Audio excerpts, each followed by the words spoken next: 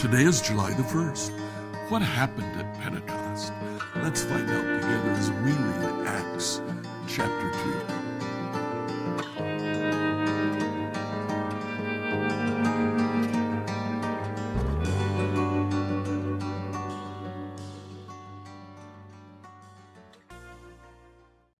So in Acts chapter 2, we have already seen in Acts 1:14 that they were meeting together. They were constantly in prayer.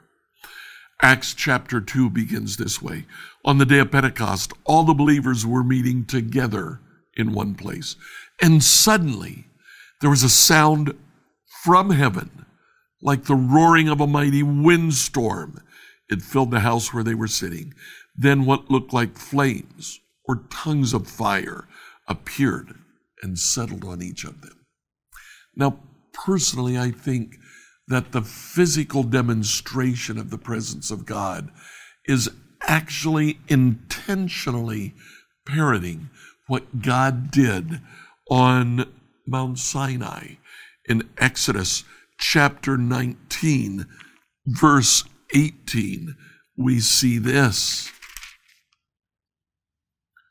All of Mount Sinai was covered with smoke because the Lord descended on it in the form of fire. The smoke bellowed into the sky like smoke from a brick kiln. The whole mountain shook violently. Verse 16 tells of a great thunderstorm. Thunder roared, lightning flashed, a long, loud blast from a ram's horn, and all the people trembled. In Acts chapter 2, the Lord descended from heaven, just like he did in Exodus 19. In Acts chapter 2, there's the sound of a great windstorm, just like happened in Exodus 19. And in Acts chapter 2, the Lord descended in the form of flame, fire, just like in Exodus 19. But there's a big difference. In Exodus chapter 19, the Lord descended and dwelt in the middle of all of Israel in a column of fire. In Acts chapter 2, each individual Christian has a tiny flame of fire appearing over his head. The symbolism was not lost on the disciples. God's presence is with us. But now, instead of inhabiting among us, God is within us. Instead of God being present just in our church when we come together, God is with us every step of every day.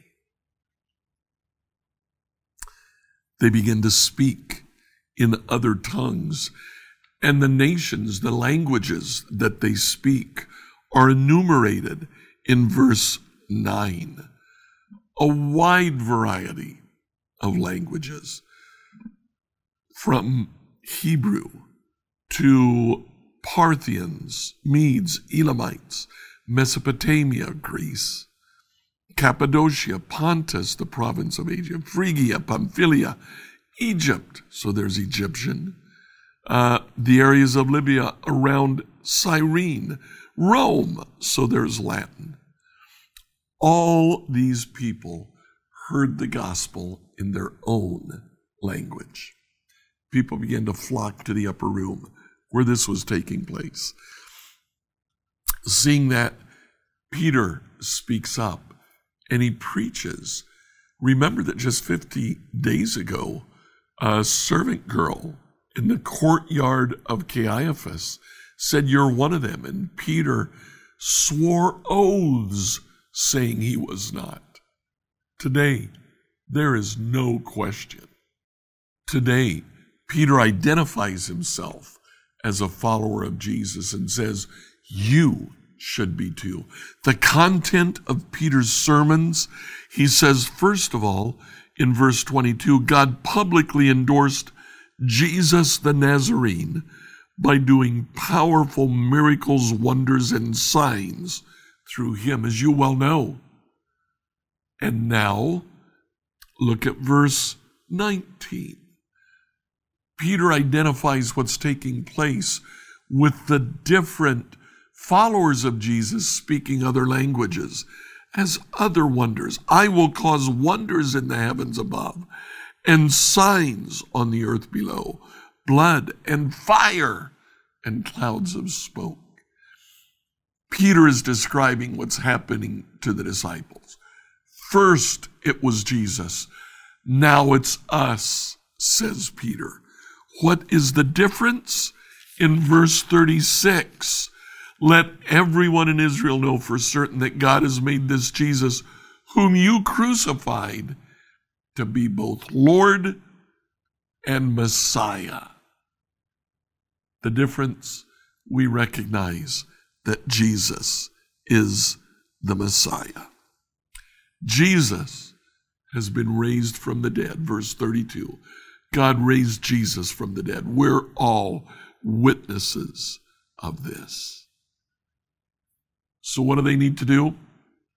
Verse 38, each of you must repent of your sins and turn to God and be baptized in the name of Jesus for the forgiveness of your sins. Then you'll receive the gift of the Holy Spirit. Peter presents the gospel in a very, very simple way. And at the end of that day, 3,000 people came to the Lord. Now, the end of chapter 2 tells of the early church meeting together. Starting in verse 42, all of the believers devoted themselves to the apostles' teaching and to fellowship. So there's two aspects of what they did. They continued to teach, and they had fellowship with each other.